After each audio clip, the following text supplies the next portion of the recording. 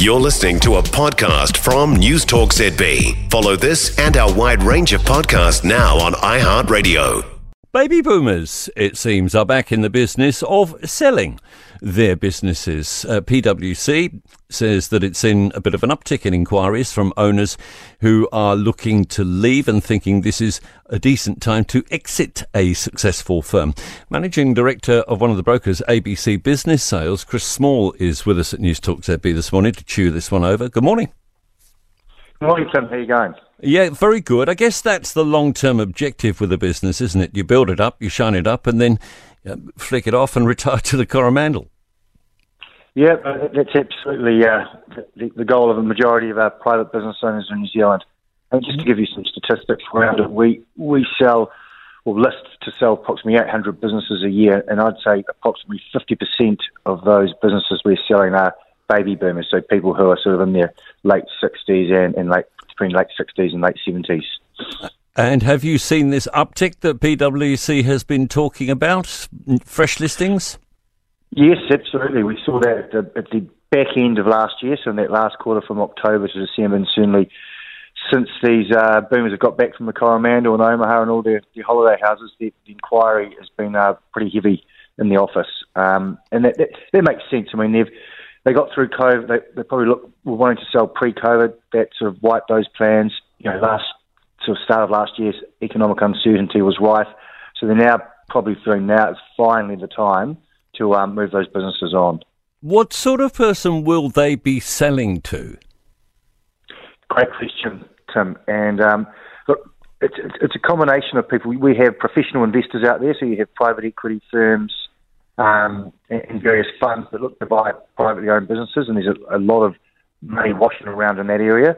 But we also have what we call corporate refugees, people who get sick of the corporate life and want to be in charge of their own destiny and want to get into privately owned businesses rather than what we'd say is working for the man. So they're probably the two key areas that buy these types of businesses. You got any sexy listings on your books at the moment? Yeah, look, we have plenty. I mean, we have everything from manufacturing, aged care, child care, service industries, industrial businesses. Look, we have approximately 800 businesses for sale. So when you have that volume, we've pretty much got everything. So is there anything in particular you're after, Tim? I actually used you guys to sell a little operation a few years back, so I know it works. Apart from clipping the ticket on that sale, what does an outfit like ABC do in the sale process? Well, you engage with the business owner, and the first thing you do is you actually give them, this is a regulatory requirement, you give them an appraisal. So you actually have to value their business in the current market conditions and say, look, we believe your business is worth in the current market between this and this range. So it might be, between 1.2 million to 1.5 million. That's the current market. We've given that, we don't obviously tell anyone else. That's just between ourselves and the vendor, the owner of the business.